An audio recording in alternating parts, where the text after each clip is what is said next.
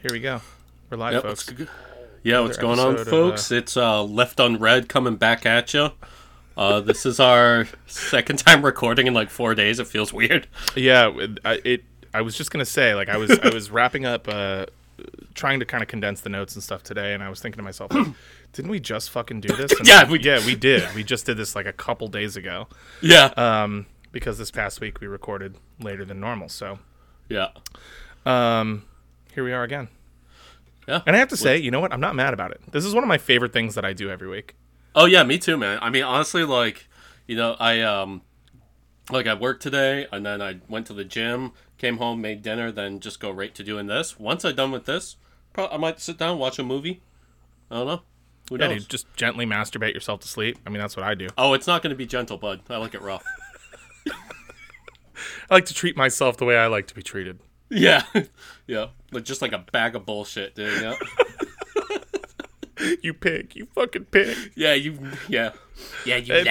nasty little bag of bull. It reminds me of an anecdote that I learned a long time ago from my grandfather, which is that tears are the best lubricant. And the sadder you are, the harder you get. Yeah. Might get edited out in post. This is going to be another one of your dad's favorite episodes. That might not make the cut. Yeah, no, I'm just. You know what's funny? This is like probably the thing that I've done like outside of, I don't know, school or work or anything that I'm the most proud of. And so, frankly, probably it's one of the things that I'm the most proud of because what do I have to show for any of that? And my dad is just like so turned off by our sense of humor. Oh, dude, it's the exact opposite. My dad fucking loves this podcast. Like, I mean, he thinks you're the funniest son of a bitch on earth. My dad likes this podcast too, but he doesn't like hearing me talk about gross stuff. Because he's my dad. I guess you talk about masturbation a lot more than I do on air, so maybe yeah, exactly. Like, maybe if you were willing to take a couple for the team, your dad might get a little taste of like, wow, my son sure is talking about his own penis a lot. That's not my favorite. But, Don doesn't love it. He doesn't love it at all. Yeah. Oh, yeah, dude, my dad loved the JFK episode. He thought you were the funniest part because he was like, me, Ian, and Pat were like getting into it and talking about it. He's like, but then fucking Cam, like every few minutes, he's just like, I hated this fucking movie. Dude, it sucked so bad. I hated that movie so much. I hated that you made me do it. I hated that you made me watch it. Yeah, it was so bad. I will say I felt really vindicated once Ian was like, this movie sucks. And I was like, okay, cool. All right. So I'm glad that you guys are willing to like dissect a movie you hate on a level that I'm just not capable of. I'm not as much of a movie guy as you three. I'm just not. Yeah. I like movies. I don't have the capacity to like sit there and dive into them to that level. Yeah, and I mean, dude, especially when it's one I didn't. There's a difference between like I can love just an absolutely dog shit movie. It's really about how much fun did I have watching this movie. Yeah, I mean, I'm the same way. I like movies. I'm just not. I'm not a film guy. Yeah. I'm not a. I don't know. I'm not going to sit there and especially if I really hated it. Like if there was no fun in it for me, which there wasn't with JFK. Well, you often decide within the first like 5 minutes. Yeah. If you love or hate something, and then once you've made that decision, it is almost impossible to change your mind. Well, although luckily for you, there have been quite a number of video games that you have told me within like 5 minutes, like, this is like one of my favorite games ever. This is amazing. And then like literally 2 days later, I'm like, so you're still playing that? And you're like, oh no, I stopped after like 2 hours. Yeah. Well, luckily for you, I'm the same way with people. Like I decided within about 10 minutes that I liked you, and you've given me ample reason to stop liking you over the years. And I've never stopped because I just decided like, oh man, I fucking love this guy. He's so funny, and I just can't help it. So here we are making a podcast together. It's like me and Crusader Kings, where like, I kept trying to get somebody to play Crusader Kings. Finally, you did. Within, like, a few minutes. At first, you were like, this is, like, so confusing. And then, like, after an hour, you're like, this is one of the greatest games I've ever played. And well, then, I would say... after a few more 100 hours, you're like, this is one of the greatest games I've ever played. Yeah, I would argue that I've, like, surpassed you at Crusader Kings. I would make that argument. I would not. Yeah, I know you wouldn't, but I think you'd be wrong. I don't think I would be. I put, like...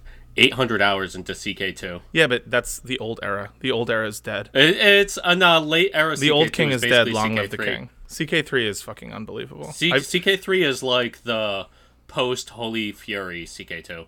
It's like they kept all of the stuff after all of the DLCs, and they cut some of the not great stuff. But Well, I tried to go back and play CK2 because they made it free again, and once you've tried the new one, it's really impossible to go back to the old one. So I just couldn't do it.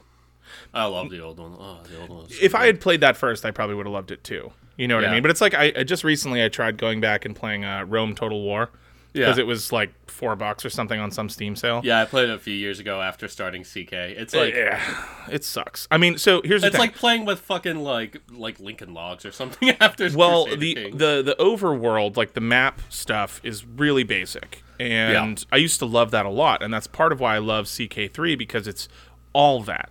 Right, like it's all the overworld map stuff, and it's way more fleshed out. There's way more to it. To me, that's the best part of those games. The beauty of Total War is like the on the ground, like directing the battles. That's sort of what they're really good at. And I never liked that as much. Like I wish I did, but I'm just impatient. Like I can only do it like a couple times. Exactly. I would do auto battles a lot. Yeah, exactly. Yeah, and I would do like the first 5, maybe 10 battles. Like, actually do them, and then it's like, all right, I'm conquering shit. I can't keep stopping for an hour to do, like, a shitty little battle where it's, like, impossible to, like, maneuver sometimes, you know? Yeah, and so especially playing the old ones, it's really tough. Now, if my PC was good enough to handle the new ones, I'm sure I would try the new ones, because, like... dude, the first Rome is better than the second one. No, but I mean, the second Rome is already, like, 10 years old. They've come out with like 7 games since then. They did a 3 Kingdoms Total War, and it looks really good, like really good. And there's like a 0% chance that my computer can run it. I tried playing Shogun 2, which came out either right after or right before Rome 2. Yeah, and that my computer is just like, nah, I don't do that. I'm a laptop. Damn. I don't fucking do that. So which is too bad because Shogun was like the first and the hardest Total War game. Never played Shogun. Way fewer territories than any other Total War game, and way harder. Yeah, just way harder. Which actually ties in because the reason that I did this episode is because the reason I got into this period in the first place is because of that video game. But before we dive into that, we've got an ad, don't we? Got a special one today, folks. Really special. That's what I've heard. Very, very excited about this one. All right. So today's episode is brought to you by Yojimbo Slice Katanas, the biggest katanas this side of the Pacific Ocean. Hell yeah. Here at Yojimbo Slice, our goal is to bring our customers the largest, most unwieldy katanas possible. Your Bushido will be at an all-time high when you wield one of our hand-hammered, made-to-order swords. Choose from a number of frameworks, including the Kappa Nader 13-foot blade, the Gundamit 16-footer, or even the 25-foot Unit 731 Manchurian Shrine Shredder. In total, we have about a dozen designs, each with a unique theme and colorway. Worried about being able to wield your brand new Yojimbo Slice Katana? Well, worry not, prospective customer. We here at Yojimbo Industries have designed the all-new patented exoskeletal titanium alloy backpack and lever pulley system our customers love that will help you balance your new sword and cut away the competition. Looking for a smaller, more discreet katana? Well, fuck off to one of those other users. Yojimbo Slice only makes the biggest katanas on the market. You've studied the blade, now study the best. Yojimbo Slice, big katana purveyors. Use promo code LEFTUNSWUNG today for 20% off your first order on an under 18-foot blade today. Yojimbo. All right, man. Fuck yeah. You could be your own Kikuchiyo. Yeah. You could be your own Sephiroth. I'm trying to think of other people with big-ass swords. Yeah. I mean, dude, these are like... Some of these are like 30 feet long. Dude, can you imagine? That's the most anime shit I've ever heard in my life. A 30-foot long sword. Yeah. Some little scrawny twink is just swinging it around. Oh, yeah, dude, just like no actively problem. like gaining different new unheard of types of scoliosis. Yeah. It's just like fusing his vertebrae together trying to hold it up. Hysterical. That's so fucking funny. Yojimbo Slice. Yep. I like it. Yep. You've studied the blade, now study the best. Yeah, that was good. I did laugh at that. Yep. Very nice. Well, yeah, I mean, you guys should check it out if you ever want a sword that's, big. Yeah, that you need to like hire a crane to move into Yeah. above your fireplace. What do they call that? A daikatana? Or there's another word for that. I'm not sure. For those big swords. Horse chopper. I don't know. They're for cutting horses' heads off. That's what they're for. Really? Damn. Yeah, they nobody used those to like fight each other. They're derived from like an old Chinese sword that was for exclusively like when a cavalry charges you, you step to the side and cut the horse's head. That sounds like something you would have to develop if you have the Mongols as your neighbors. Yeah. Yeah, that sounds about right. Yeah. Yeah, That sounds nobody about right. else needs to make the swords that specifically cut off horses' heads. Yeah. Well, I mean, it's good to have now just if you like to cut off horses' heads, but that's, Yeah, if you're yeah. just a hobbyist, if that's your Yeah. the way that you spend your afternoons, which Yeah, you've got those big game hunters, like those like fucking dentists and shit that, they like to go to, I don't know, Africa and kill a rhinoceros or something like that. You Yeah. could go to the steppe and just fucking chop off some horses' heads, like a wild horse running by, just dude, my favorite thing, so we have yet actually after this I'm probably going to have to do some Mongol episodes because we've yet to do an episode on the Mongols, which is I know, yeah. insane because that's like my favorite shit. But we're actually today we're going to talk about my favorite shit. I got some golden horde action going or We something. sure do. We got to talk about Genghis and his boys, his sons, his brood. Yeah. Anything else you want to talk about before we dive in? Oh, the one thing, I kind of shot my wad by texting you it today. Yes, you did. So you guys won't hear the reaction from me that I got earlier because I fucking laughed I know, my and I ass knew off. that, and I knew you were gonna fucking lose your mind over I that. lost my shit. Because, like, of all the, like, insane shit with the Son of Sam story, the one that I've meant to put it down and say it. So, obviously, we talked about David Berkowitz's a friend, John Wheaty's car, Wheat car. John The Wheat dude's car. And his real actual middle name was Wheat. W-H-E-A-T. Like W-H-E-A-T, Wheat. And so I texted Evan today and I was like, Evan, also, how fucking insane is it to name your kid, to give him the middle name Wheat? Like, And Wheat. I said, you think that's insane? John Wheat Car had a younger sister whose name was just straight up Wheat Car. Dude, her So, first like, name was Wheat. Yeah, so this, like, freak of a father was just, like, could not get enough of naming his fucking kids Wheat. So he named his son John Wheat Car, and then his daughter just Wheat Car. Do you think John Wheat Car ever made a joke, like when he jerked off, he's like, haha, cream of wheat? Do you think he ever did that? I would do that all the time. I don't know if that thought would ever go into my head without you having said it. Yeah, I would. Well, just came into my head right now, like as we were talking about this. So I don't know. I guess I'm just a certain type of guy. Maybe but... he does seem like a maladjusted freak. So well, I'm really glad that you brought it up this week because I was really, really upset that you didn't bring it up last week. I know. Yeah, I totally forgot, man. Wheat Car. It's okay. That was one of my favorite facts from that. Yeah, Wheat Car. Wheat Car was actually the person that the New York City cops talked to on the phone, and she's like, "Oh, David Berkowitz. Oh, that freak is just shooting dogs around here." Wheat Car. Yeah, Wheat. North Dakota honey. Well, this was New York. This was Yonkers. Wasn't she from North Dakota though? Weren't they? Oh, No. The only one that was John Carr lived there because he was. I thought they were from there, and then he like came. No, here. they were from Yonkers. He was only in North Dakota because he was in the Air Force and he was stationed there. So I thought they were from North Dakota, and he made his way here. Got it. So They were from Yonkers. That's right, and he went to high school with Maury Terry Maury Terry for 1 year. Yeah. That's right. Man, if you guys haven't listened to last week's episode, you really need to because it's very good. So I've listened to it 3 times, and I never listened to our Have you really? Yeah, I never listened to our episodes more than once, but I really enjoyed it. I thought it was really good. I thought, I don't know. I feel like we're kind of on a roll here. Yeah. I feel So like we're doing our best let's stuff fucking lately. ruin that roll because I'm about to do 3 in a row, and it's not about the CIA, and it's not about anything modern, and it's all about bullshit.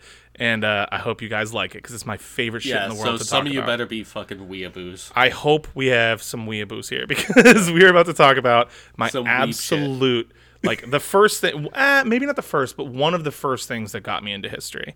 And I've been gearing up to do this, and I've been talking about it for months. I've mentioned it multiple times on the show. And we're doing a 3-parter. I'm doing 3 in a row. So this is episode 1, and we are going to dive in. You ready? I'm off for the rest of the year. Yeah, dude. You're literally done until 2022. I was thinking today, I was like, fuck, I could probably make 4 or 5 episodes out of this, but I'm not about to do that because a trilogy works better. You can't see it, but Evan is doing like a really hideous dance, just moving his body in a way that no one wants to see. Gyrating his shoulders. There's jiggling All going shoulders, on. baby. Yeah, the slutty boy shoulders. Things just moving. He's got his New York Mets shirt on. Yep. All right. Well, you ready? Let's do it. All right. Let's start the show.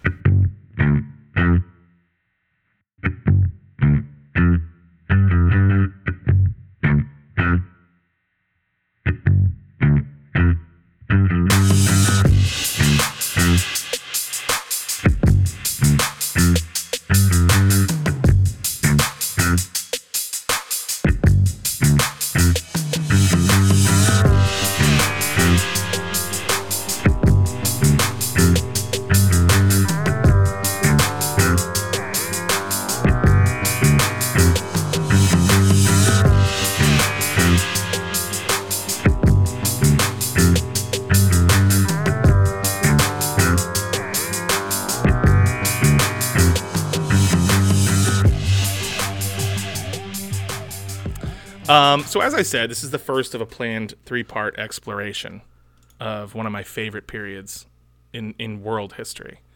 We're going to be talking about the Japanese Sengoku Jidai, which is the Warring States period of Japanese history.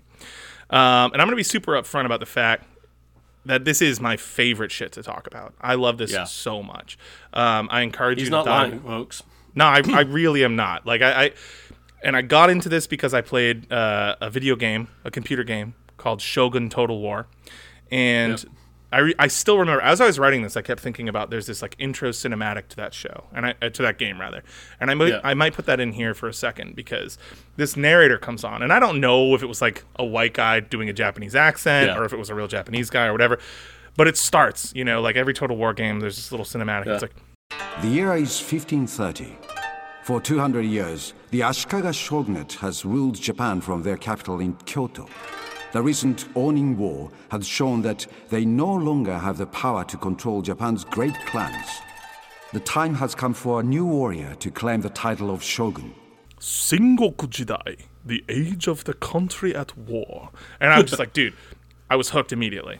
Yeah. And they give you this little backdrop onto like what that means. And obviously the game got a lot of things wrong, but it hooked me. And since then, I've spent so much time just reading about this and learning about this. I loved all those little like voiceovers in the Total War games. The original Rome one, you would always have, "Oi, Strategos," and then there would be a different guy who would like pronounce it slightly differently. He'd be like, "Oi, Strategos," like just we are the Julii. We are the predominant family of Rome. Like it was always super Imperator. Like anytime you click on a general, yeah. So those games are great. You should check them out, I guess. But so ever since I was a kid, I've been obsessed with the stories and the imagery of samurai and ninja and daimyo and everything that comes along with all that. And I've spent decades literally absorbing as much as I could about these things. And like anyone who has any sort of interest in Japanese history, I came to realize that the period in Japanese history that truly defines and sort of most informs our modern view of so much of what we what we envision when we think of Japanese history is this particularly violent period of time known in Japanese as the Sengoku Jidai, which means the Warring States period. And that's I guess I'll say like a Japanese corruption of the Chinese term for their Warring States period, which is unrelated. But historians in Japan obviously were heavily informed by Chinese history and liked the term, and they went with it. So beginning in 1467 with the outbreak of the Onin War, and then ending in 1615 with the ascendancy of the Tokugawa clan and the unification of Japan, the Sengoku era plays out like a historical George R.R. Martin wet dream. Like, it is really like Game of Thrones on crack. Like, just every single lord trying to kill every single other lord. There's ninjas, there's killings, there's betrayal, there's assassination, there's warfare on an epic scale.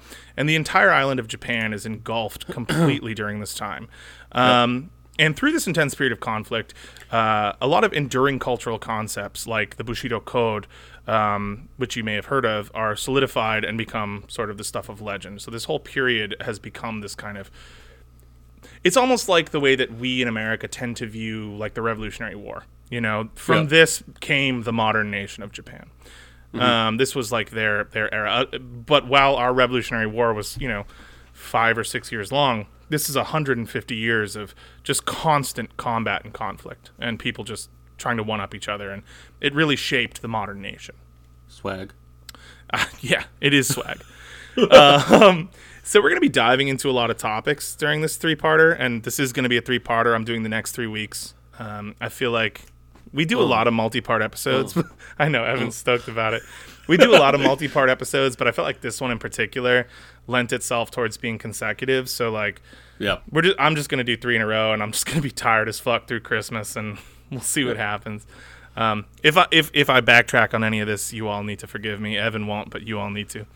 I will not let you live it down ever. Never. You'll be on your deathbed, and I'll be like, hey, remember that time you lied during the podcast? Dude, you still remind me of, like, way less important shit that I did 10 years ago, so I can't imagine I would ever live it down, but I've learned how to deal with it.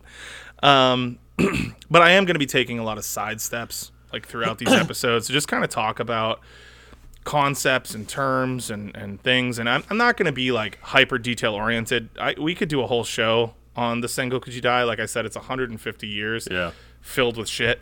I just want to try to kind of capture like a broad, I don't know, like a broad view of what this era of Japanese history is, why it's so interesting, why it's so cool, and kind of like give you guys an idea of why it's become such a preeminent feature in Japanese history, but also be like why I fell in love with it. You know what I mean? Like why to me this is some of the most interesting shit in the world.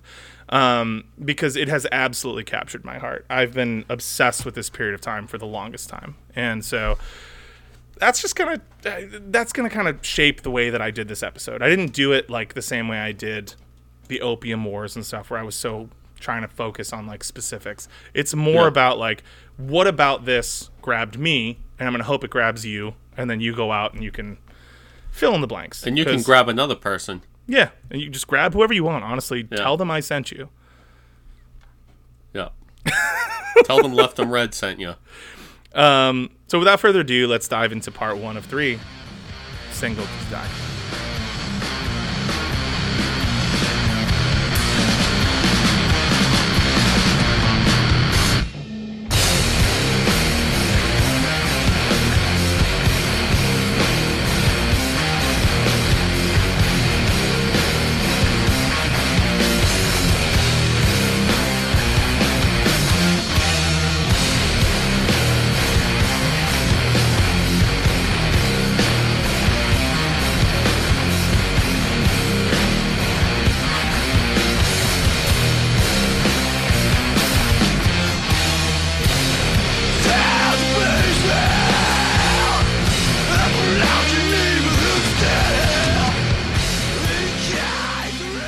So, for background, so it's 1464 CE, and the shogun is restless. He's 28 years old, and Ashikaga Yoshimasu has been supreme center of governmental authority in Japan since he was just a boy of 13. Now, please note, during this episode, we'll be using traditional Japanese naming conventions, so the family name or the clan name is always going to come first when we're discussing basically anyone on this show. So Ashikaga Yoshimasu was from the Ashikaga clan, and his given name was Yoshimasu.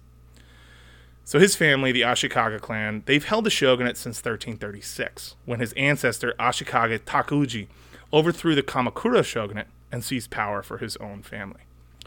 Yoshimasu was the 8th Ashikaga shogun, and at 28, he's still possessed of no male heir. So in feudal Japan, this is a potentially disastrous situation. It's a traditionally patriarchal society. If you don't have a son, things fall into disarray. There's very little precedent in Japanese history for women inheriting power. It happens. There are times when it does, but especially at this time, no one is willing to invest power in a woman. They would literally rather throw the country into complete turmoil than let a woman inherit. Earlier in Japanese, am I right, my man? Earlier in Japanese history, you might see it a little bit, but by this point, it's like fully a patriarchal society. So Yoshimasu is a practical man, and he has a contingency plan in mind. So he has a younger brother who's named Yoshimi, and you're going to start to notice, and I'm not talking about the Flaming Lips song, but that's a good song, and I should probably put that in this show. Okay. But you're going to start to notice that a lot of these samurai, especially at the higher ranks, their sons all kind of have really similar names. Yeah. So you're going to probably run into some confusion in this episode, but it is what it is. So he has a younger brother named Yoshimi, who, in accordance with custom at the time, had devoted himself to the life of a Buddhist monk, likely to remove himself as a threat to his brother's authority, but also to ensure stability in the realm. So your older brother becomes daimyo of the family. What are you going to do? There's two things you can do. If you want to be honorable, you can either take your oaths and become a Buddhist monk, and therefore no one can ever look at you and say you're a coward, or you can try to fight your brother. And he didn't want to do that and didn't want to throw his realm into turmoil, so he goes off and he becomes a monk, and he's happy with that.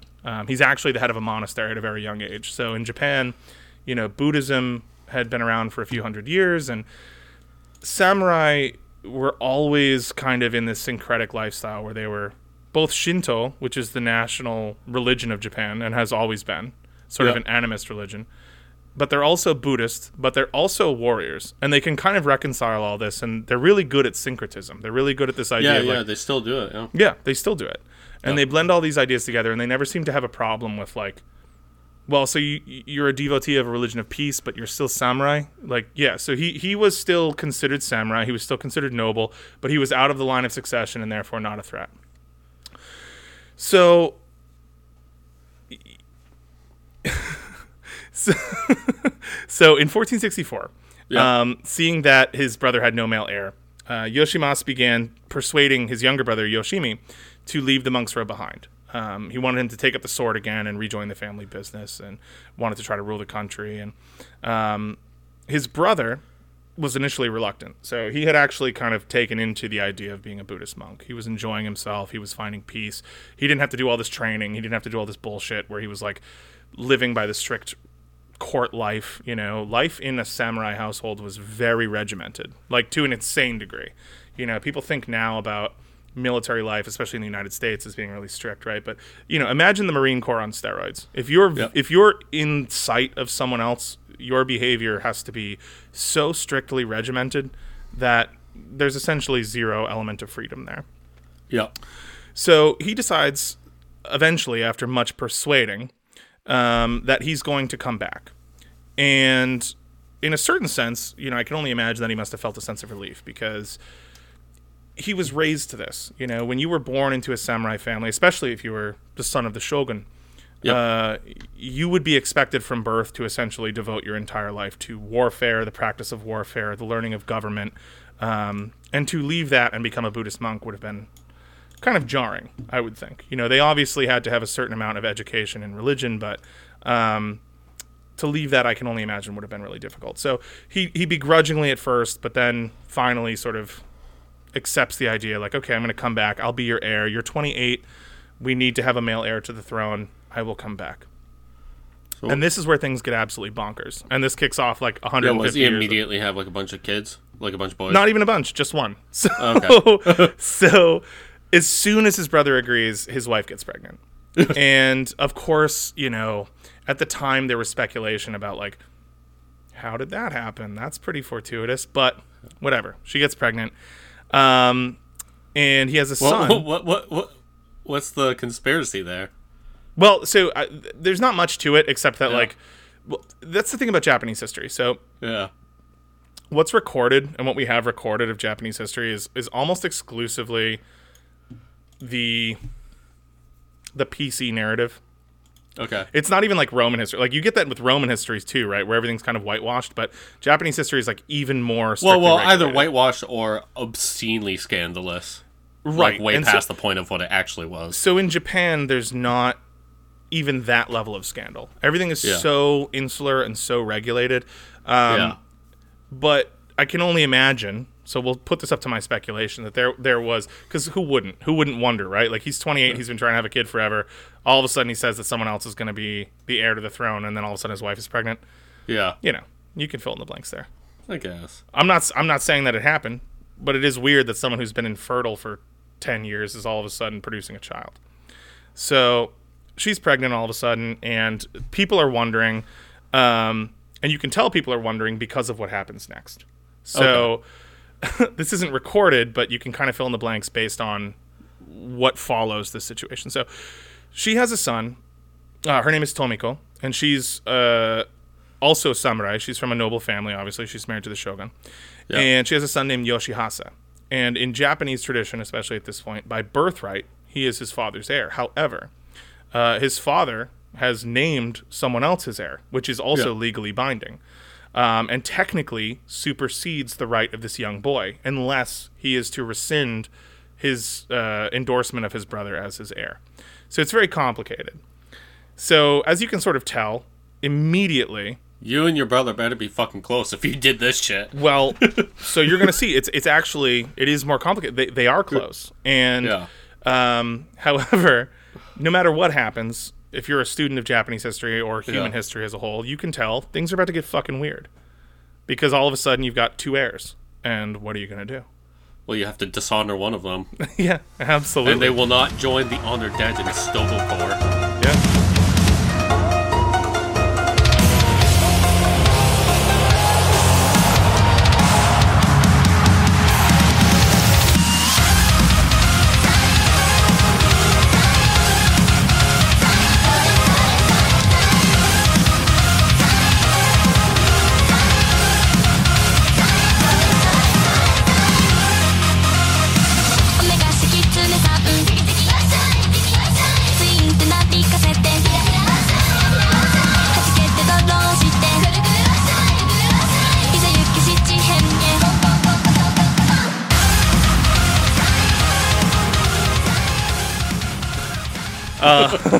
But before we continue, and we will get back to this narrative, and I will tell you what happened, I think it's time to probably kind of clear a few things up.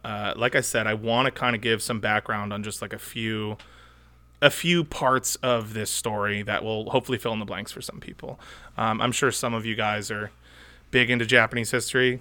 I don't understand why anybody would not be, but if you're not, this part's for you. Yeah, honestly, I mean, I had a professor, the same one as you in college, mm-hmm. which I had a modern Japanese history class. So it was like Tokugawa showing it, and like post that like up through like the Second Sino-Japanese War. So there you go. Well, that's actually I haven't had like older Japanese history. That's Evan just gave you a little bit of a spoiler to how things are going to go, and I'm not going to fill in any blanks, but the Sengoku Jidai ends with a winner, and we won't. Well, we'll get there when we get there. Yeah. But yeah, no, modern Japanese. I mean, all of Japanese history is fucking psychotic. It's so interesting. The thing about it is that it's so frenetic. They compounded so much development in such a short time compared to so many other countries on Earth. That there really just is like nonstop action throughout Japanese history. There's just always something going on. Yeah, I mean, well, we have had a request sitting for a while now that I do want to do at some point about Nakahama Manjiro, who was the Japanese man who got picked up by whalers and brought to right here to my hometown. Well, that's chronologically in our future, and I think we should get there, though. Far in the future. I think that would actually be... if you'd like, I can either work that into part 3, or we can do a separate episode on that. I don't know if maybe like an addendum or something. Yeah. Oh. Yeah, maybe. You know what? Maybe you can write like a little postscript for part 3. Yeah. Because I think that occurs in the timeline of where I'm trying to wrap this up. 19th century? Yeah. Like mid to late. Yeah. Yeah, sure. Well, we'll see. We'll see how it works out. So yeah, let's talk about a few things that I've mentioned so far that, you might need some blanks filled in on. So up until now, I've been doing a lot of rambling on and on and on about things like samurai and clans and shogunates. And for some of you, this might be old news. Like we said, there's hopefully some weeaboos listening who are just like, oh, this isn't like I don't actually even know an anime. So I can't like Neon the ones Genesis I know. Evangelion. Dude. Yeah, but that's not about samurai. Like I know that one. Oh, true, yeah. Samurai Champloo. I know that. Yeah, Samurai Champloo, yeah. I know that one. This isn't like Naruto. Oh, God. Dude, I've never watched that show because I just can't. But, yeah. So I have to assume, though, that especially since this is hardly the main subject matter of this podcast, we're obviously kind of Eurocentric and US-centric, that not everyone listening is super well-versed in all this lingo. So I thought that this would be a nice little place for a narrative break where I could go over a few important things. So, Japan in 1464. What exactly in the fuck is going on here? Yeah, what the fuck's up? What's going on in Japan? It's 1464. What does it look like? Hey, what's up with stuff? So I'm going to give you guys all the benefit of the doubt. I'm going to assume that you know where Japan is. It's an archipelago of thousands of small islands. They probably don't. And four big main islands in the Pacific Ocean, east of the Chinese mainland. We know that you know where it is, yeah, listeners. We hope you know where it is. I really Yeah. If not, we're definitely going to judge you a little bit. We're gonna make fun of you a little bit. Just Google it. Google it now, and then we can keep going. Yeah, pause the fucking podcast. Have you done it? Your educational podcast. Okay. You teach yourself something. Learn where the fuck Japan is. Yeah, I can't verbally describe to you, so just Google it. And we don't do that. We post images every week to accompany. I don't do that. Maybe someday. If you guys give us enough listeners that we can have a Patreon and I can quit my job and all I can do is talk about fucking. We can send you Patreon only emails. I would happily do that, but not yet. We ain't there yet. Yeah. So it's, archipelago, 4 main islands, thousands of small islands off the coast of China. And if you know anything about this region, you know that, generally speaking, China at this point has been the dominant cultural force for at least 1,000 years, if not longer. And we're talking about 1464, not now, because now it's still dominant. But and they've exerted their influence over the surrounding peoples and polities, essentially to make it easier, it's since time immemorial. Like China's fucking massive. China's massive, and their cultural and they're influence surrounded is by a massive. bunch of tiny countries. They are, and the histories of those surrounding countries generally do not, like written history, just generally does not extend further back than Chinese influence. The reason for that being, most of them learned writing from China. So. Prior to that, and that's not true in every case, I don't mean to make blanket statements, there is obviously a deep and rich history to all of these countries. However, what we have to work with, what I have to work with, is mostly post-Chinese contact. So, like I said, language, writing, but also political systems, religion, warfare, basically everything in the smaller political entities surrounding China owes at least something to Chinese influence. And in this regard, Japan is no different. They do have the benefit of being separated from the mainland by some famously rough seas, so their contact is a little more distant. If you look at it on a map, you're like, oh, that's like right there. But, back in the day, like the South China Sea and the Strait of Japan, it was difficult to cross. They didn't have... we've talked about this before in the Opium Wars episode. A lot of these East Asian nations didn't prioritize like open ocean travel. They were really adept at Polynesian. Right. Well, also Polynesians, it's a whole different thing. But yeah, they were just going all over the motherfucking place. These East Asian nations were really adept at coastal seafaring, but not much else. And so there was back and forth trade, there was back and forth communication, but China wasn't really concerned with Japan. We talked about that also in the Opium Wars. China was so big and so rich and so powerful. They liked having everyone around them in their orbit, but they weren't super concerned with, they weren't going to go out and conquer all these places. They weren't going to make them actual. To dominate. They didn't need to. They knew that, listen, you need to come to us for silks. You're the only place. What do you have over there in Japan? So anyway, Japan is like I said, sort of no different. They're heavily influenced by Chinese culture, but they also, because of their isolation, have a bit of an opportunity to develop some real cultural peculiarities, which will come to be some of the sort of driving forces behind this country eventually becoming a global superpower. Yeah. And it's a tiny little country compared to every other superpower that gets mentioned. You think about World War II and you look at Japan, you're like, how the fuck? Well, we're starting to kind of talk about how the fuck. Yeah. They've got to be very particular about the way that they build up their massive population. Yeah. On such small land that is also quite mountainous. Yeah, there's nothing there. Japan is beautiful and full of nothing. Yeah. But so most important for now, aside from knowing that the Japanese have often utilized Chinese written language and that they've been heavily influenced by their culture, at this point, in 1464, Japan is still actually technically a tributary state of China. They still technically pay tribute to the Chinese emperor. Now, in practice, at this point, it didn't really mean that much. They would send gifts Knowledge would sort of be exchanged. They would occasionally send these diplomatic missives, which were like, the Emperor of Japan acknowledges the supremacy of, the Emperor of China, whatever.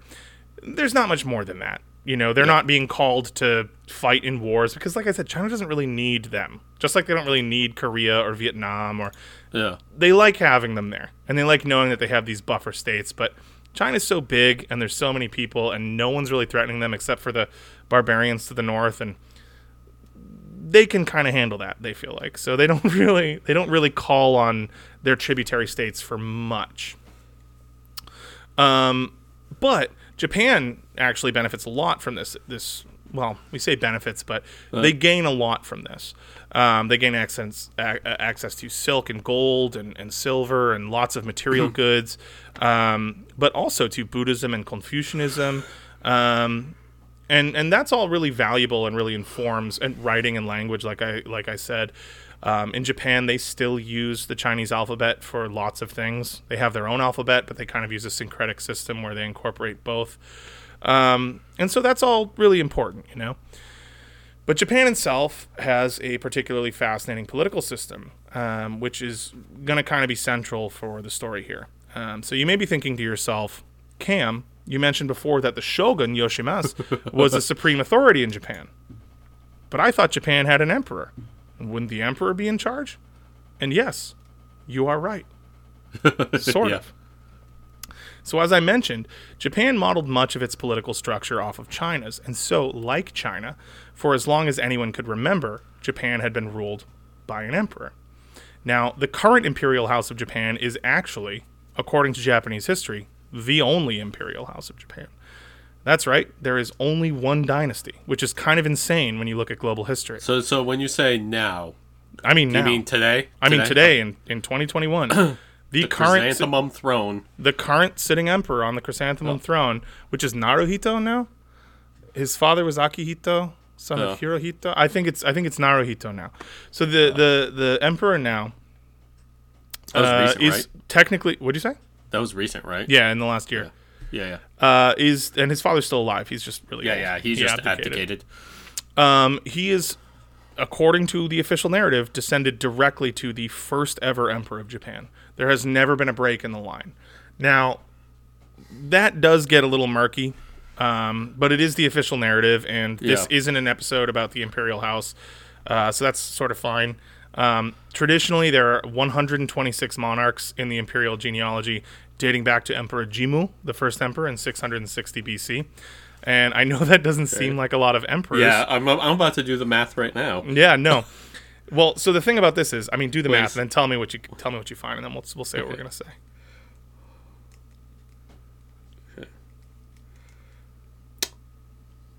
Okay. Was that about 20 years each? Yeah. Right, which is nuts. A 20-year reign per monarch in any society is like fucking bananas. There's just absolutely no chance that that's real. And that's accepting that some of them have reigned for much longer, right? Like Akihito reigned since the 80s and just abdicated. That's 40 years, Yeah. Hirohito reigned for 40 years. The Meiji Emperor reigned for... Yeah. So it's assuming an incredible longevity and stability of reign, which just doesn't exist in monarchies ever. Right? You're going to have a couple of 2-year guys. You're going to have 20 years average dating back to, like, the fucking 7th century BCE. Yeah, it's insane. Yeah. There's 0% chance it's real. So, yeah. The first 29 of these emperors are at least semi-mythological, if not completely made up. And they're claimed to have lived for insanely long times, and each ruled for, like, 50 years apiece. Like, just something that's like Roman Kingdom shit. Right. Exactly. It's a great analog. We talked about that in Tiberius, which is what, episode 7? I don't 5 and 7, right? Yeah, something like that. No, not 5. Yeah, 7 and 9, maybe? Something like that. Yeah. But so if you listen back to our Rome episodes or any Roman history or any monarchical history, you're going to find that there are these narratives wherein there's this sort of prehistorical narrative that allows current dynasties to sort of claim descent from these old ancient traditions, and they're always bullshit. But Japanese history, like all other histories, is kind of like that, and it all fucking rules. And we're not really talking about Japanese proto-history right now, so we're gonna roll with it. We're gonna talk about how the emperors are magical.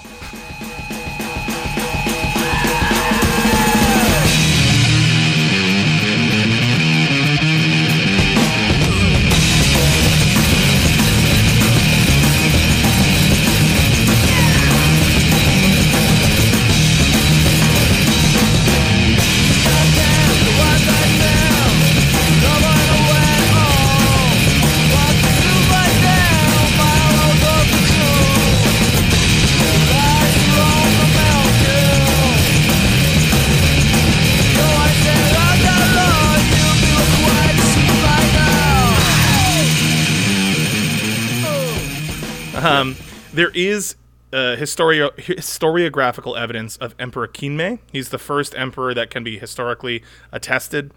He was apparently the 29th emperor, and his reign began in 539 CE. So, at best, we can sort of say that, like, you know, the current emperors have ruled Japan for 1,500 years plus. Yeah. You know what I mean? And there are breaks in the family line, you know, who's to say, like, how closely related the current guy really is to Kinmei, or especially Jimmu, who probably didn't exist, but, you know, it's an unbroken line, which is pretty impressive. Importantly, in Japanese history and in the traditional national religion of Shinto, which I mentioned a little bit earlier, the emperors were all claimed to have descended directly from the sun goddess Amaterasu, and thus their reign was divinely ordained. So if you are the child of the sun, I mean, people talk about Japan as the land of the rising sun. That's not just some weird, like, racist thing. That's how they thought of themselves. The name of Japan in Japanese is Nihon, which means sunrise kingdom. They view themselves as the first land ever to have existed. And in Shinto, Amaterasu and her concubine, whose name I forget, you know, were born, and he dipped his spear into the ocean and pulled it out, and the drops that fell from his spear tip formed the islands of Japan, and that is the foundation of life on Earth. Their children became the emperors. And so, if you believe that the ruler of your country, and to this day there are still Japanese who believe this, although I'm sure it's much less fervent than it was even 70 years ago, you're going to feel that there's a certain sort of sacred element to your leadership. But that's important. That last part about the emperor being sacred and being sacrosanct, that's important. So you should all remember it. Yep. Yeah. Oh, yeah. I'll remember. Yes. Yeah. Fucking remember it, dude. I'll remember. Just remember it, dude. Yeah. So another thing that I want to talk about. Okay. Let's hear it. There's lots of things I want to talk about. No? So as I mentioned before, you might say that's the reason this podcast started. Yeah, absolutely. And this first episode is going to be a lot of background, and then we're going to fill things back in at the end. But parts 2 and part 3 we're going to get kind of back to Sengoku Jidai. So as I mentioned, in 1464, Japan is ruled by a shogun, who himself was a member of a dynasty and who exercised supreme authority over the nation. But Cam, didn't you just say that the rule of the emperor was divine and that to interrupt it would bring chaos upon the land? Yeah, you lying piece of shit. I did say that. But who said that the emperor wasn't still around? Because, see, here's the thing. Japanese politics are super fucking complex. And rather than abolishing older systems of government in favor of newer ones, they tended to adopt a syncretic approach, wherein older systems might be de facto superseded by newer ones, but the older systems were kept intact, and they worked into these new systems as sort of vital components that propelled them. Dual power, bro. Yeah, but it's not really, but in name it is. No. So in 1185 CE, when the Genpei War between rival factions within the imperial family, the Minamoto and the Taira, you might have read Genji and Heikei in school, whatever, led to the establishment of the Kamakura shogunate, a new system was established. So officially titled the Sei Taishogun, or shogun for short. The shogun of Japan was basically a military dictator.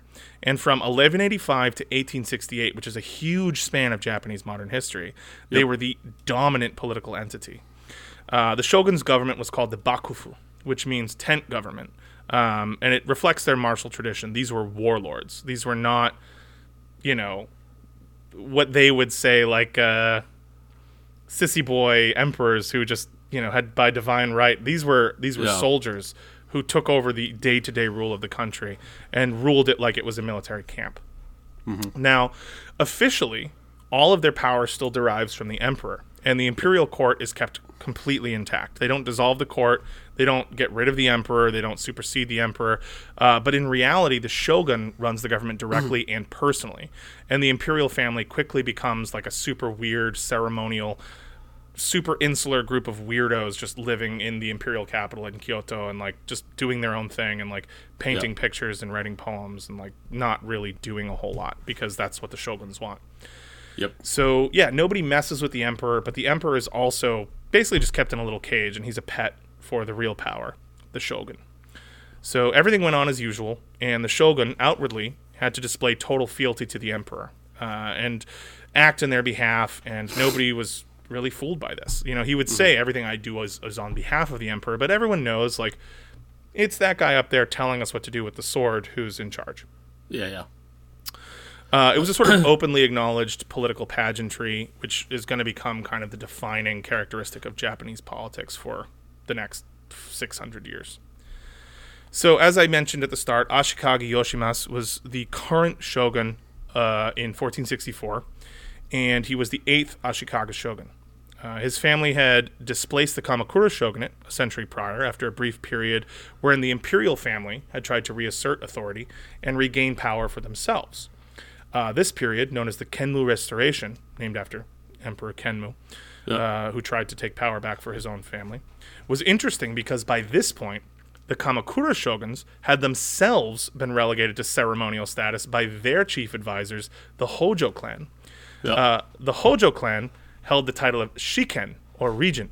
And so, as fucking wild as this sounds, from like 1203 CE to 1333 CE, Japan was ruled by an emperor who was actually a figurehead controlled by a shogun, who was also actually a figurehead controlled by a shiken. Fuck yeah, dude. Yeah, but they didn't abolish any of these. They don't like to get rid of shit. So there it is.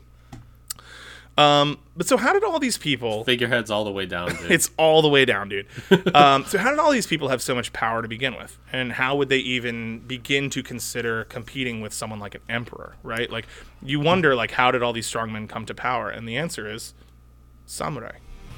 Yeah.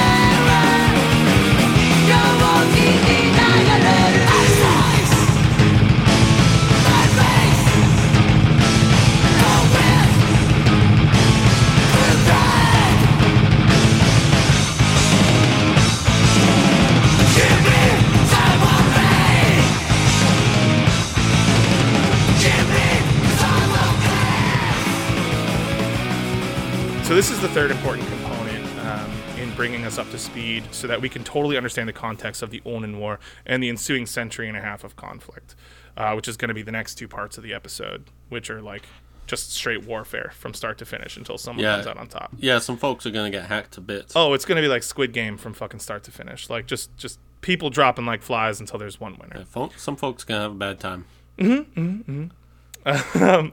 So mostly everyone has probably heard the word samurai at some point, even if it's only from that dumbass Tom Cruise movie, which like we should watch. That would be actually a really good LU movie night episode because it's such a racist, shitty movie. Oh, you've never seen it? No. Oh man. All right. So that might. So yeah, we'll definitely have to. Well, that, and then there's another one I'm going to mention later that's like a legitimately good movie that we should probably watch. So maybe we'll have to do a double feature and talk about it. Yeah, I'll have to finally watch one of the first Criterion Blu-rays I ever bought was Seven Samurai. You've never watched Seven Samurai? I still haven't watched it. So that takes place in a different historical period. That takes place later. But that's late. Yeah, that's one of the finest films ever. I know. made. It's just like fucking. I mean, I watch like Tarkovsky, so I watch 3-hour movies with subtitles, but 4 is. I'll say this, man. I almost didn't make it through Stalker. I can watch Seven Samurai start to finish anytime. That's a fabulous. That's a fabulous movie. It's one of the only long format films that I can consistently watch from start to finish. It's so good. Man, Kurosawa was just unparalleled. He was the absolute master of like the slow build. Yeah. But anyway, it doesn't matter. I just said I'm not a film guy. I'm not a film guy. I like a movies. Yeah. So I'll have to watch Seven Samurai. Maybe I'll do it this weekend. Maybe it'll be my Friday night flick. do it. Please do.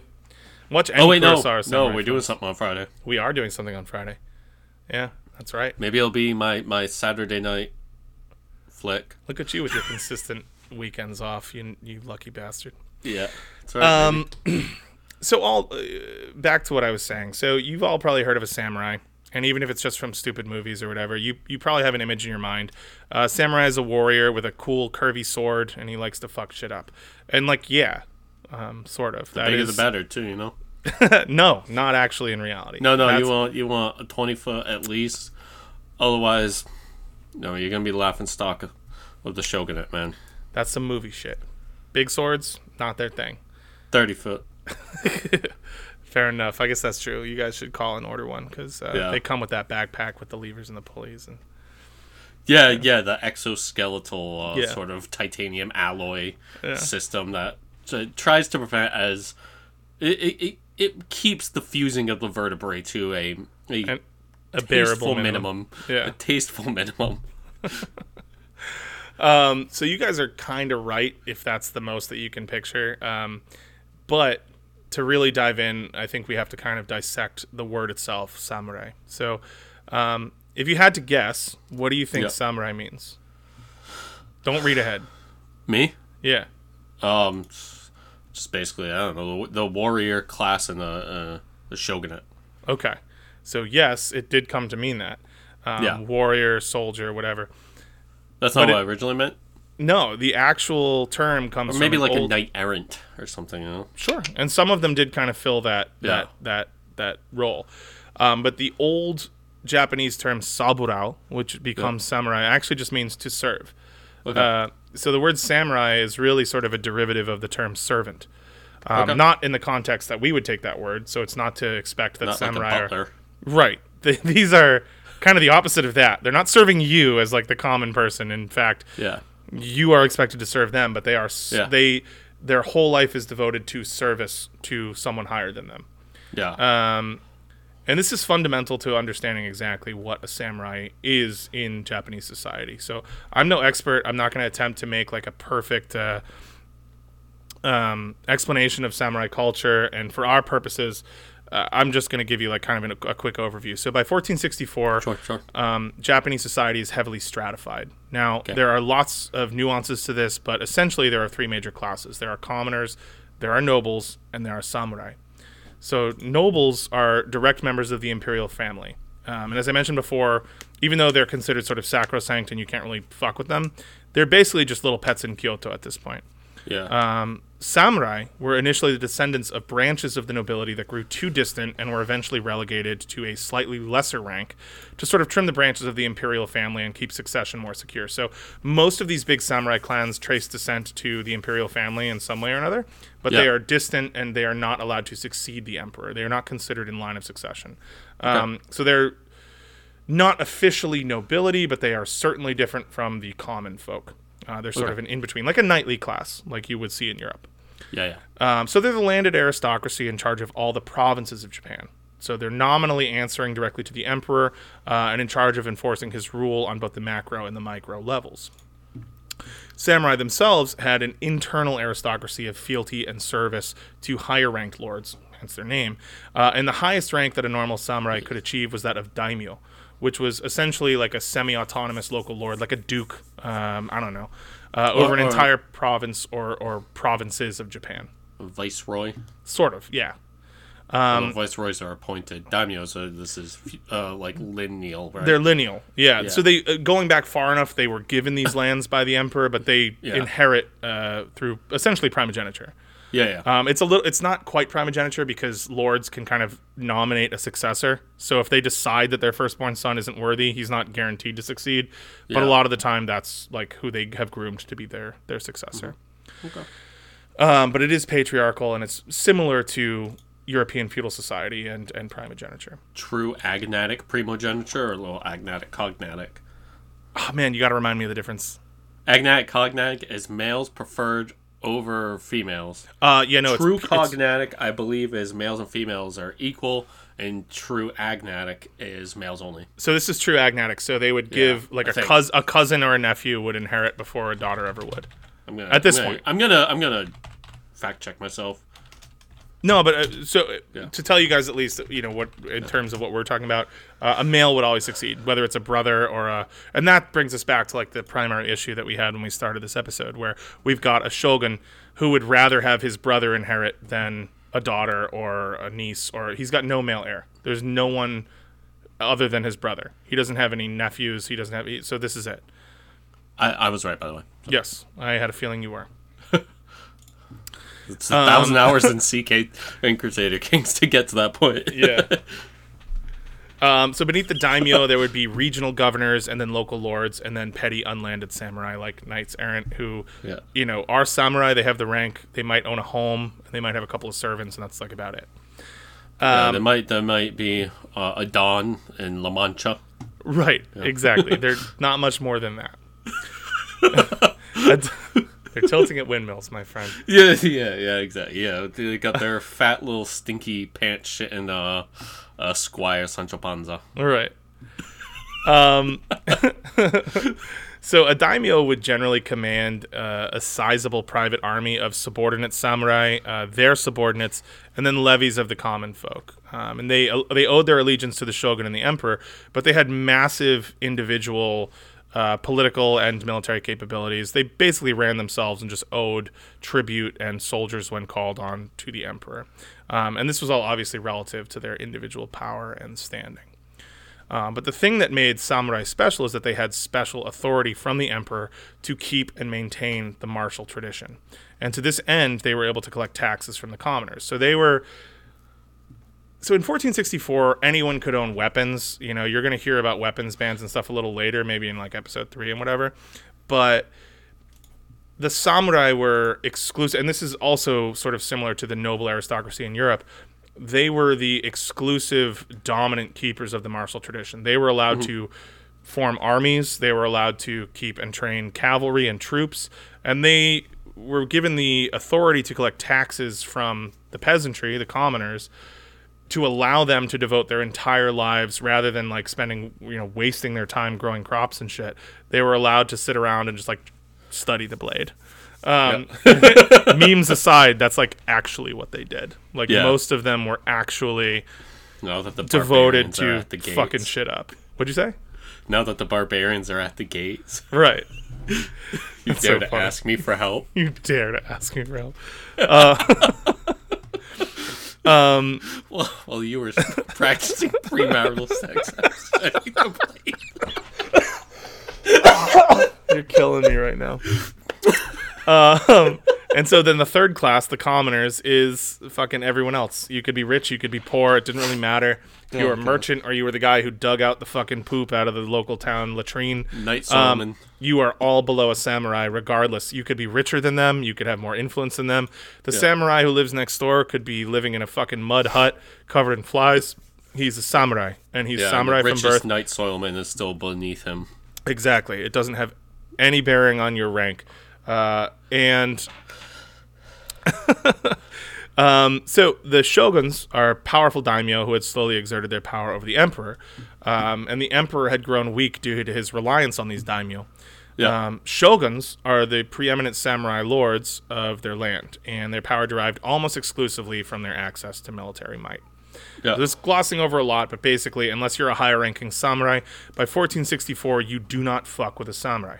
They literally had the right, and this is called Kiriste Gomen, which is Well, our mutual friend is going to love hearing that shout out because Yeah. a band he likes has a song called that.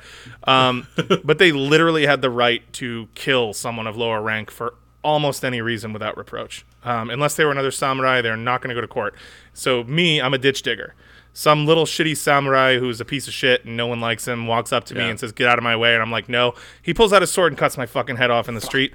That guy's not going to jail. Permission Nothing's for your happening head to to him. leave your body. Yeah, absolutely. Just like that. Yeah. With a that was 25-foot fucking blade. He's just swinging assisted on by like a my lever. fucking Just don't exoskeletal move. suit, Just don't dude. move. Just don't move. This is gonna take a while to build up the speed. Twilight Crescent Strike. You got to name your strikes, dude, because otherwise, like, you're not even studying the blade. I just Yeah. Dude.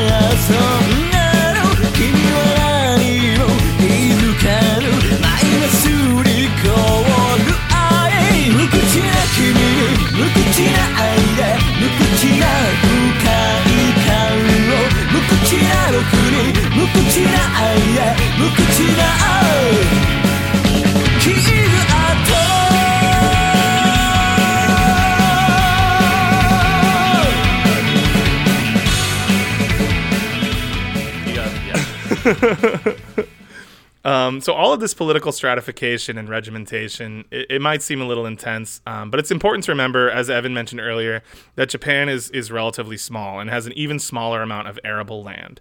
So the vast majority of the land on the island, it's rocky and it's unsuitable for farming. So there's a relative lack of natural resources, and the society that ends up developing by this point is extremely ordered and structured, which allows for optimal use of land and resources, but there's not the same kind of idea of like personal liberty and freedom that you even would see in like certain European countries at this point. Like people are very much expected to fulfill a certain role, and if they don't, there is a class of people with swords who will just cut the shit out of them until they figure it out. Like, and that's kind of just the way it is. But the upside to this, if you can call it an upside, the other side of this coin, let's not call it an upside or a downside, but the other side of this coin is that despite its small size, Japan... What? The side facing up. Right. The side that's facing the sky, but we won't quantify it, is that even in 1464, Japan can support like a relatively large population. They have big developed urban centers, especially compared to all their surrounding nations. So yeah, maybe in China you're going to have cities that are a little bigger, but like you look at an island nation like Japan with nothing, and they've got cities like Kyoto, which at this point had like 500,000 inhabitants or something like that. Don't fact check me because I don't remember. I didn't write this down, but there's a lot of people living in Japan. No idea. There's big cities and urban centers, and that's only going to get more and more as the centuries progress. To the point where now Japan is one of the most densely populated nations on Earth. Tokyo is the largest urban center on the planet, and yeah, like their entire population is basically cities. Yeah. I mean, there's like very little unpopulated land. There's not a lot of Japanese suburbia, and much of that, even to this day, is owing back to this era of strict samurai rule. So we're going to go back to what we started the episode talking about, back to 1465. the Onion War. The Onion War, exactly. I thought that when I opened these notes at first at the beginning, I thought that's what it said. I wish it was the Onion War, dude, because it makes me cry every time. Yeah. Every time I read about it, bro, it brings a tear to my eye. That's the Onion War. Cut onions in here, man. God damn, man, why couldn't they just respect the authority of the emperor, bro? So we're talking about the Onin War. Emperor, man. The Onin War. There's a lot more to discuss to gear us up for episode 2. We're already past an hour. So I'm not going to go super nuts. We're actually not going to like dive deep into the Onin War, because this is mostly to gear us up to talking about my 3 favorite fellas, and we're not really going to talk about them too much in this episode. You're going to mention one of them, but the next 2 episodes are going to be totally devoted to like cult of personality shit. We're just going to talk about famous folks and what they did. But I want to briefly finish that narrative because I don't want to leave you guys all hanging, and we've got to find out what happens to the brothers Ashikaga. So if you remember, Ashikaga Yoshimasu is the shogun, and he has no heir. Yeah, I remember this. Yeah, I remember. Yeah, this is more for the listeners than for you, pal. He convinces his younger brother Yoshimi. Okay. To I disagree. Imagine Gonna if I agree to just disagree there, bud. All right. That's okay. imagine if we just prepared this all to like. And now is my weekly attempt to impress Evan with some things that I learned. And you're just Yeah. saying like, Yeah. Yeah. All right. Can I tell you the things I've learned now? proceed. Proceed. All right, so so if you remember, like I said, Ashikage Yoshimasu is the shogun. He has no heir. He convinces his younger brother Yoshimi to leave the Buddhist priesthood and become his heir, and then I remember immediately this, yeah. his wife Tomiko gives birth to a son, Yoshihasa, and boom, conflict. So obviously, being samurai herself, Tomiko wants her son to inherit. After all, what else is the point of marrying the shogun if not to have your family line inherit the shogunate? And also, like, she's probably nervous that, like, if her son's uncle becomes shogun while he's still a little boy, like, how safe is he going to be? He might just take him and blap him, and, like, boom, there you go. Like, what is she going to do? Nothing. Yeah. Can't So stop she's got to flapping. spring into action while her husband is still shogun. So Yoshimasu, the shogun, seeing the potential for conflict, he actually initially backs his brother as his heir, even after he has a son. After all, he had spent all this time convincing him to leave his life as a monk behind, and he thinks that the honorable thing to do is to follow through with that. Honestly, Especially since this new kid is just a baby, and like, what if he gets the flu or something? I don't know. Listen, brother. I'm on your side, my brother. You know, I'm on your side. Yoshimisi or whatever. his name is. Yoshimi. I'm on your side, but I gotta convince this baby. Yeah, here's the thing, man. Have you ever tried to convince a baby? They are he doesn't unreasonable. he doesn't even speak English yet. He's probably gonna puke when I tell him. He doesn't even speak. Listen, man, he doesn't even speak English yet. I can't talk to this guy. Yeah. Listen, like, you know, he's Have just you a baby. tried to reason with a baby? He's still way too interested in titties, man. I just like don't even know how to break him of that. Like, I like him, but this guy He's likes a fucking him. titty sucking freak over here. He likes him. Like Yeah. likes him. Yeah. No, these titties is nice.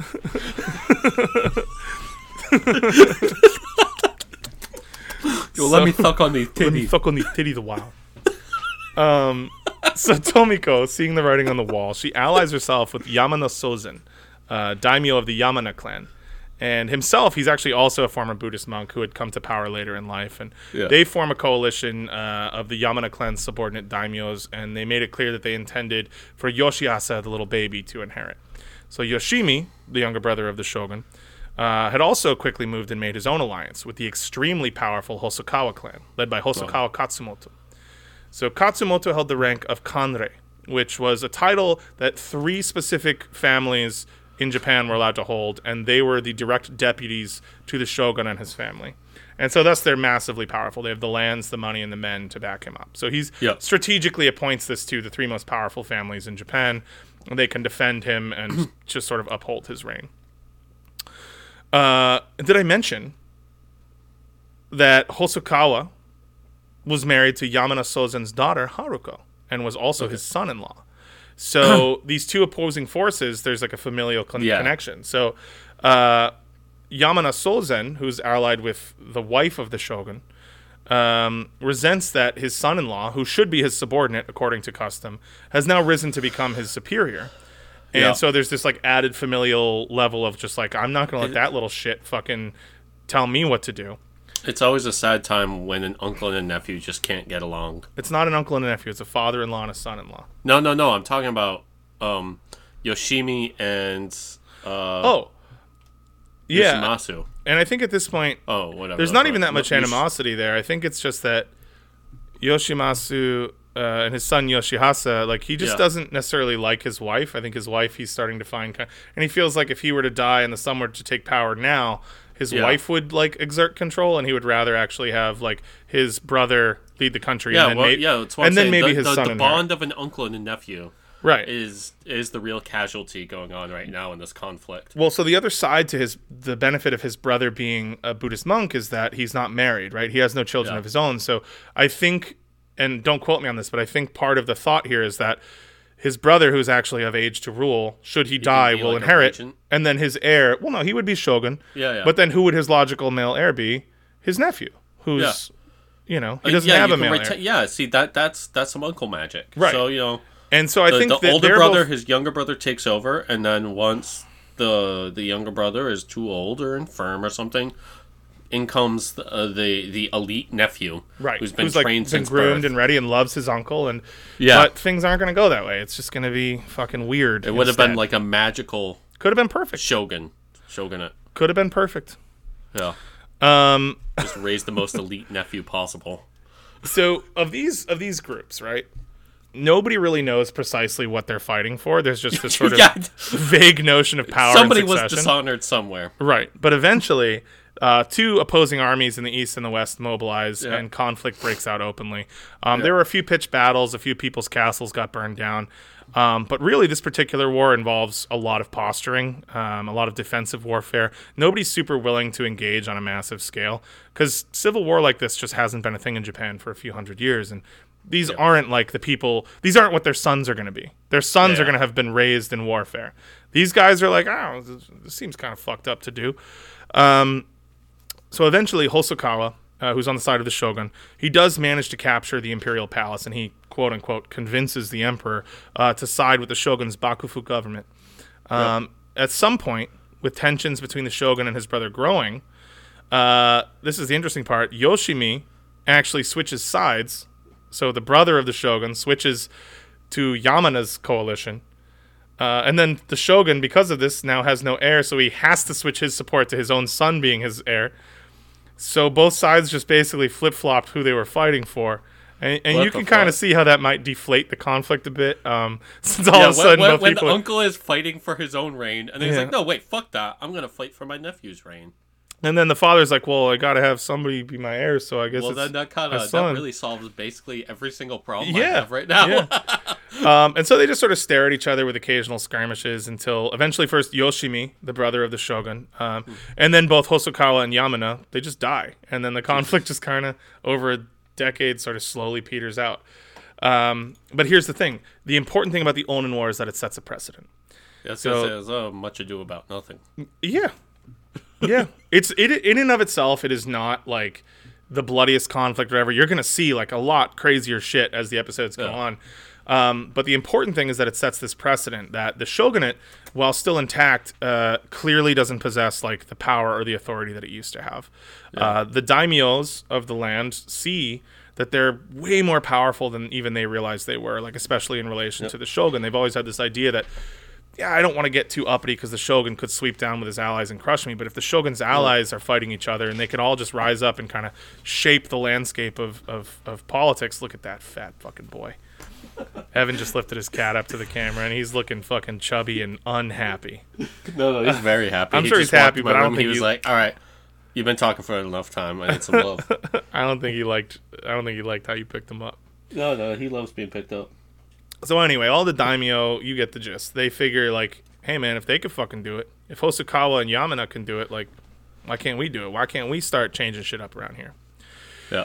So this is kind of like the last little segment where we're just going to kind of talk about the things that happened in the aftermath of the Onin War, but before what we're going to kind of focus on in Episode 2 and Episode 3, which is when the three great unifiers show up, and we'll talk about them later. But... So as I stated, the Onin War, it's mostly about setting a precedent. The shogunate is still intact at this point. The Ashikaga shoguns are still in charge. Yoshihasa, the son of Yoshimasu, eventually succeeds his father, becomes the shogun.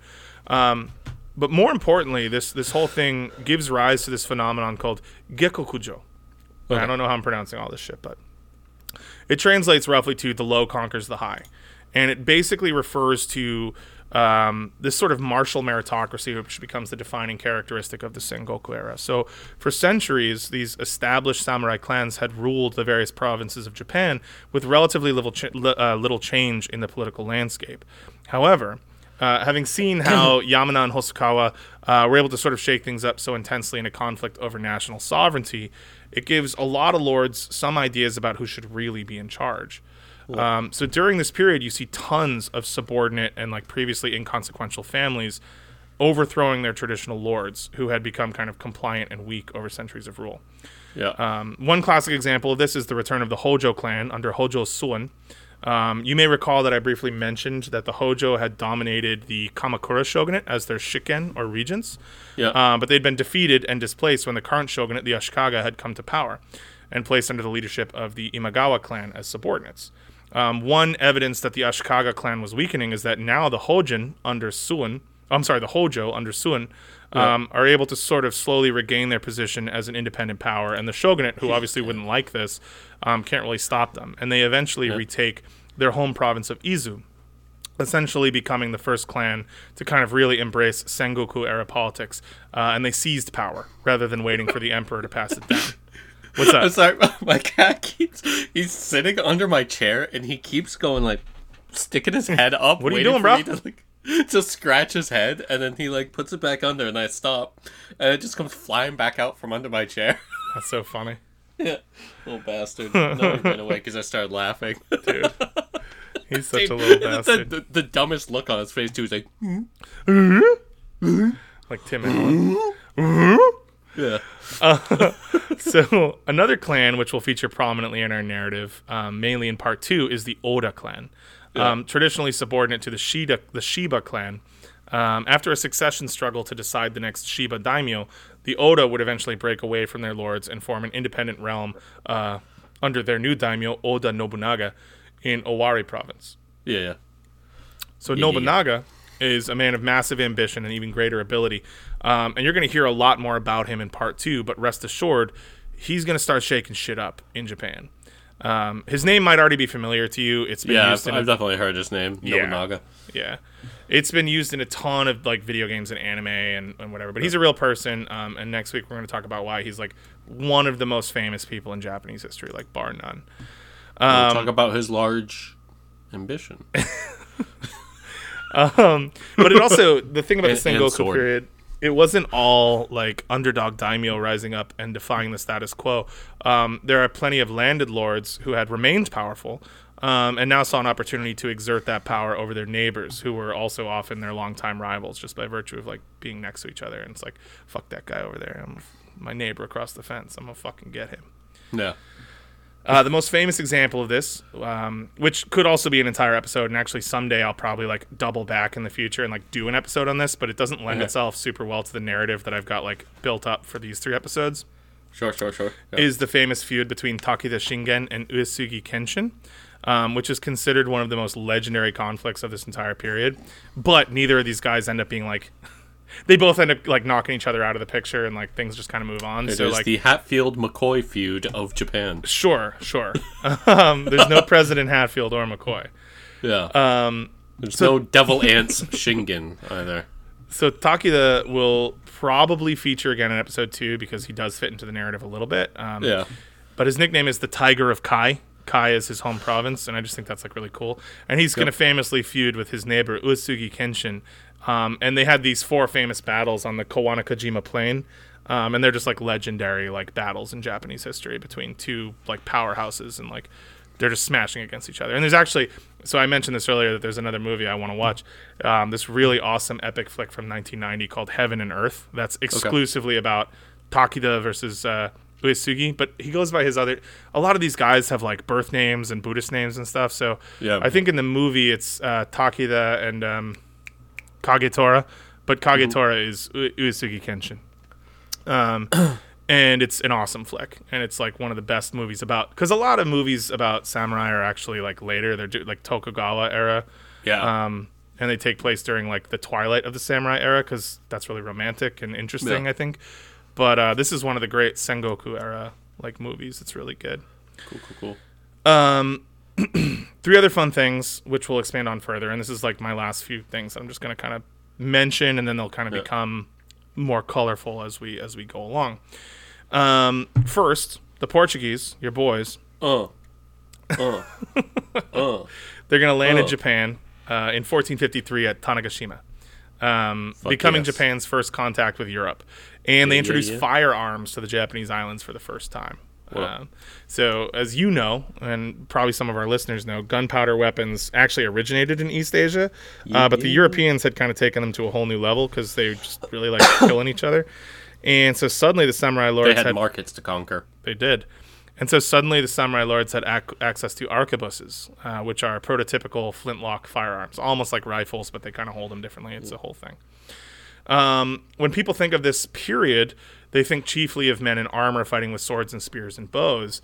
But as you'll see, firearms are actually going to play a massive part in the Sengoku period over the next 100 or so years. And they might actually end up being like the sort of definitive military innovation that's going to allow traditionally weaker lords to kind of outclass their rivals. Because a lot of these older lords feel like firearms aren't traditional, and then these younger guys are going to be like, I don't know, man. They can blow your fucking head off, so... Yeah, doesn't matter if it's traditional. I just shot a fuck ton of your guys. Yeah, so, when y'all are dead, I'm gonna make them tradition. Yeah, exactly. And you know what's funny? That's not even what happens. Yeah, the guy who comes out on top immediately outlaws firearms. And why the fuck do you think why? Yeah, you know. So, but anyway, I get ahead of myself. Yeah. So, second during this period, China is also going to sever diplomatic ties with Japan formally. There are multiple reasons that lead up to this. We're not going to do a huge amount on it, but I am going to go into a little bit more in part 2. But it's important to note that coming up, as I mentioned, Japan theoretically was still a tributary state to China. And with all the upheaval and everything going on and the way that they're sort of treating their own emperor, China eventually sees them as sort of a volatile threat. And it's just like, listen, we're not going to do this anymore. And then the Portuguese arrive, and China's like, fuck that. And so they unfriend them. And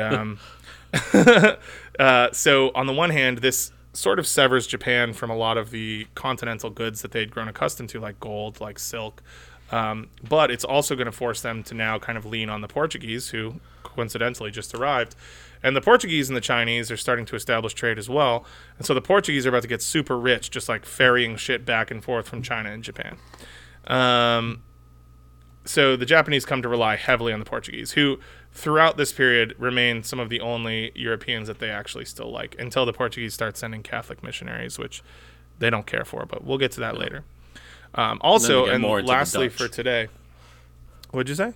Then they get more into the Dutch. Yeah, well, because the Dutch friendship ended with Portugal. Now Holland is my best friend. Now Holland is my best friend.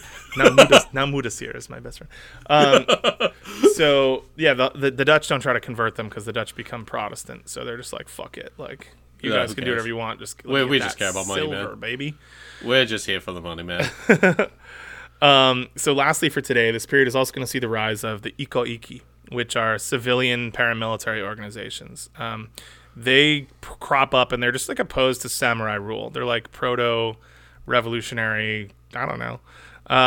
They're not like communists or whatever, but they're usually Buddhist. And this is when you start to see like warrior monks become a thing in Japanese history. Yeah. And a lot of them belong to the True Pure Land sect of Buddhism, or Jodo Shinshu, which there's a lot of fucking weird bad shit about it, but also they do believe that like there shouldn't be like a landed aristocracy ruling over everybody, which is kind of gangster. Yeah, generally when you call something the True Pure something, yeah, they're fucked. There's gonna be some weird shit. There's gonna be some weird shit going on for sure. Yeah. But they actually, during this period, they would often like take control of like pretty large tracts of land and hold them for like decades or up to a century, which is another kind of flagrant flouting of traditional samurai rule. Which is the reason I bring that up is because like it just sort of illustrates how bananas this period is. Like Japan had been a place where tradition sort of ruled everything. There's this rigidly structured system of ruler and ruled, and all of a sudden everything's kind of turned on its head. And this hadn't really happened in this place for a long time, and it lasts for a really long time. It lasts for like 150 years of things just kind of being flipped on their ass. And in a country as structured as this is going to be like really far-reaching. So the small are eating the big, and the even bigger are trying to eat each other. The common people who are like just always forgotten in the annals of history and aren't written about, but they're absolutely bearing the brunt of all this as their fields and their villages become battlegrounds for the elite to act out their power fantasies. And the social order that has defined the delicate balance of Japanese life is suddenly coming under assault. And it's very soon going to become abundantly clear that this is not sustainable. So the conflict is very quickly about to become about who's going to be the next shogun. Because someone needs to fucking put an end to this. The Ashikaga clearly are too weak. We need someone who's strong enough to beat everyone else and who's going to just take control and seize control and be the next shogun, the next military dictator of the country. Yeah. otherwise, there's utter ruination, starvation, and just the total balance of Japanese life, on the line, and this whole country could collapse. Yep. Or be conquered from without because there's no weak central government. And, they all have like these strong memories of the Mongol invasions in the 13th century and things like that. And so the idea that at any given point they could be assaulted by barbarians, who is everyone who is in Japanese, there needs to be a strong central government to make sure that things are run smoothly. So ultimately this task is going to fall to 3 men, each with unique characteristics and skills, who are going to succeed one another over the course of the next century, or the next 2 episodes. And they're ultimately going to proceed in bringing an end to the chaos and unifying Japan once again under the power of a single all-powerful shogun. Mm-hmm. But who's it going to be? I don't know. Choose your fighter. Choose your fighter.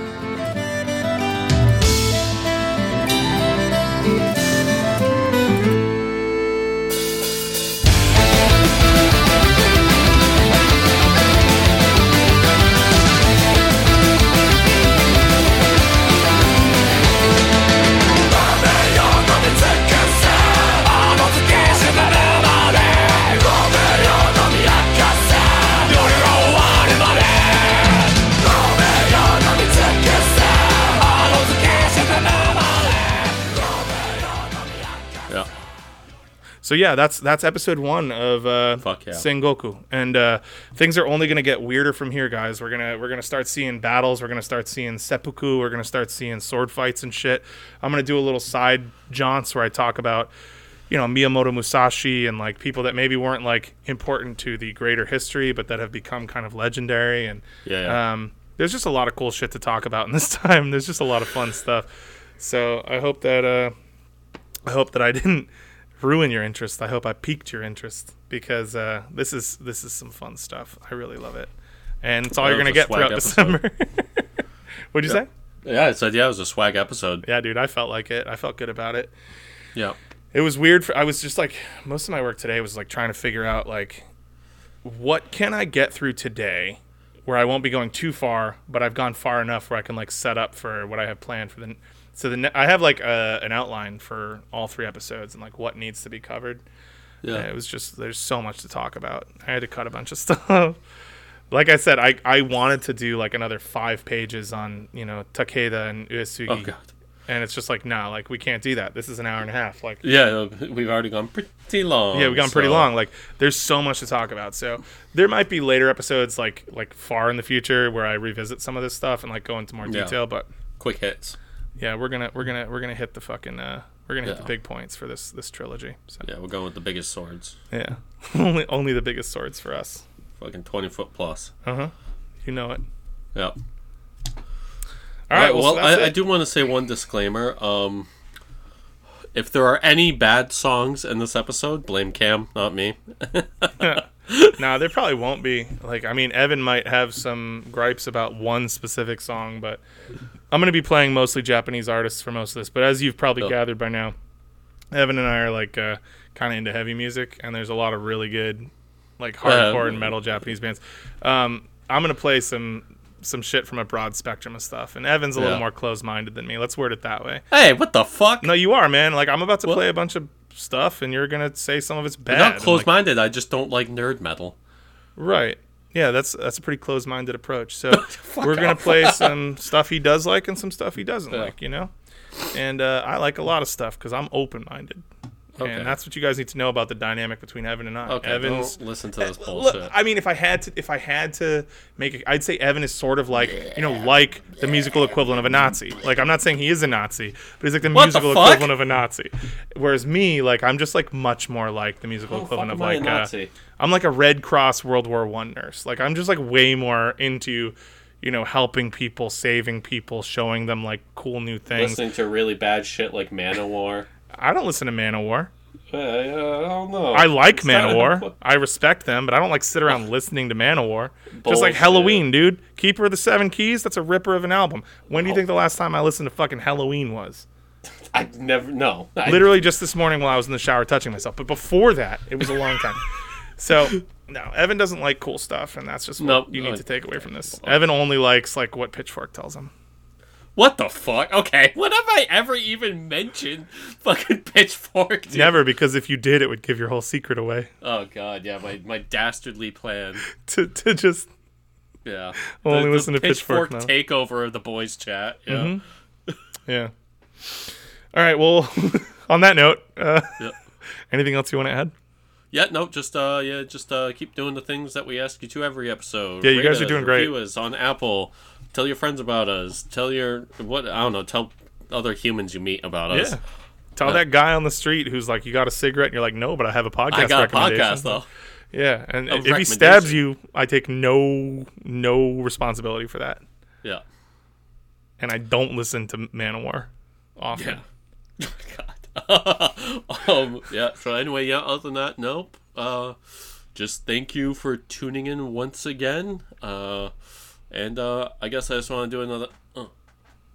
Don't gotta do no research. Yeah. It's gonna be nice, man.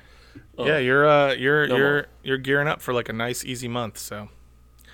Fuck yeah. I'm glad I can provide it for you because again, these are like not episodes I mind writing. This is like my favorite shit in the world. So. No work here. This is all fun. Yeah. I don't know if you guys could tell, but I fucking love this January. Stuff. So.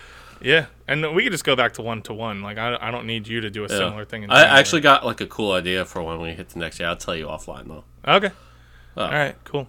Well, we love you guys. Thank you again so much for listening. As we mentioned last week, you made last month like our biggest month yet, and we're stoked on that. We love seeing that the podcast is steadily growing.